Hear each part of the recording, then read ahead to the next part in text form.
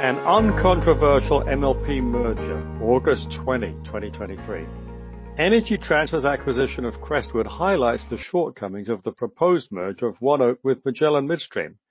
Because Energy Transfer and Crestwood are both MLPs, combining the two entities doesn't constitute a taxable event for unitholders.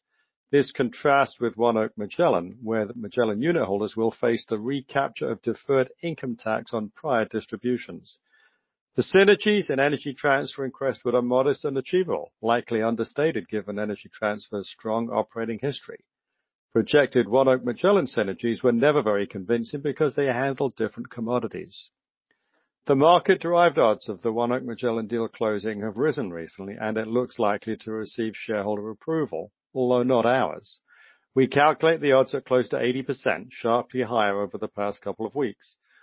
Both management teams have clearly been actively making the case to institutional investors.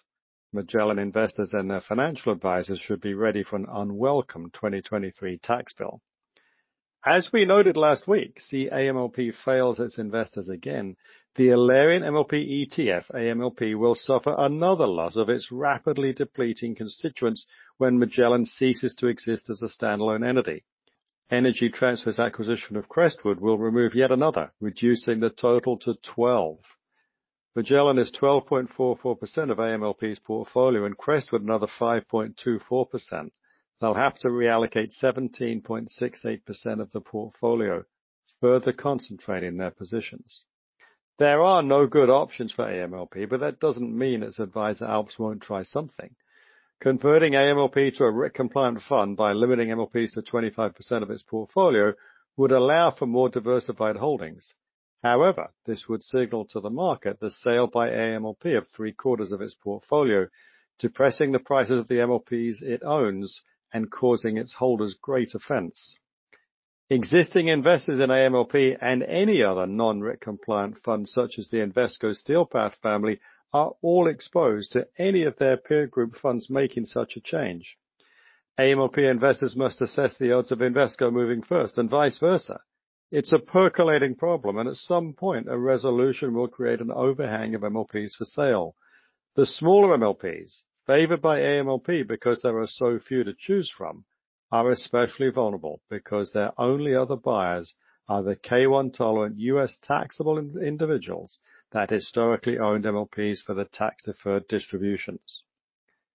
Last week, the Energy Information Administration released data showing that U.S. pipeline exports of natural gas to Mexico hit another record.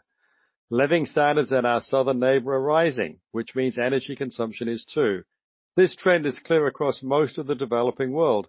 Much of the world, and especially poorer countries, aspire to American lifestyles. Per capita energy consumption and GDP are closely linked. This is what's driving growth in global energy consumption.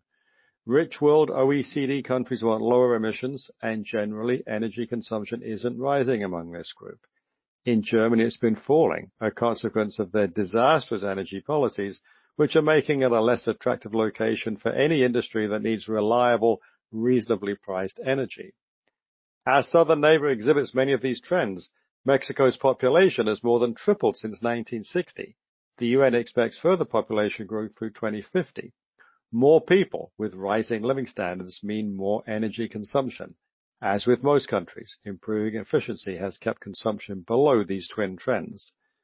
Mexico's energy consumption grew at a 0.8% compounded annual growth rate, or CAGR, over the past decade. This is behind Asia, which averaged 2.6%, but well ahead of Europe, which saw minus 0.9%. At 0.6%, the U.S. stands out among G7 nations as the only one with growing energy consumption. Cheap domestic natural gas has spurred investments in industry. Mexican electricity generation is also growing, following a sharp drop in 2020 due to the pandemic. The CAGR for the past decade is 1.4%, a third of Asia at 4.6%, but well ahead of the U.S. at 0.5%. Good news for U.S. natural gas exporters is that this remains Mexico's biggest source of power generation at 56% last year. From 2020 to 22, solar and wind combined went from a 10.9% share to 11.7%. Renewables are gaining, but slowly. U.S. natural gas will increasingly supply global buyers as our LNG export capacity grows and consumers in developing countries enjoy rising living standards supported by increased energy consumption. The energy transition and efforts to reduce global greenhouse gas emissions will need to align with this reality.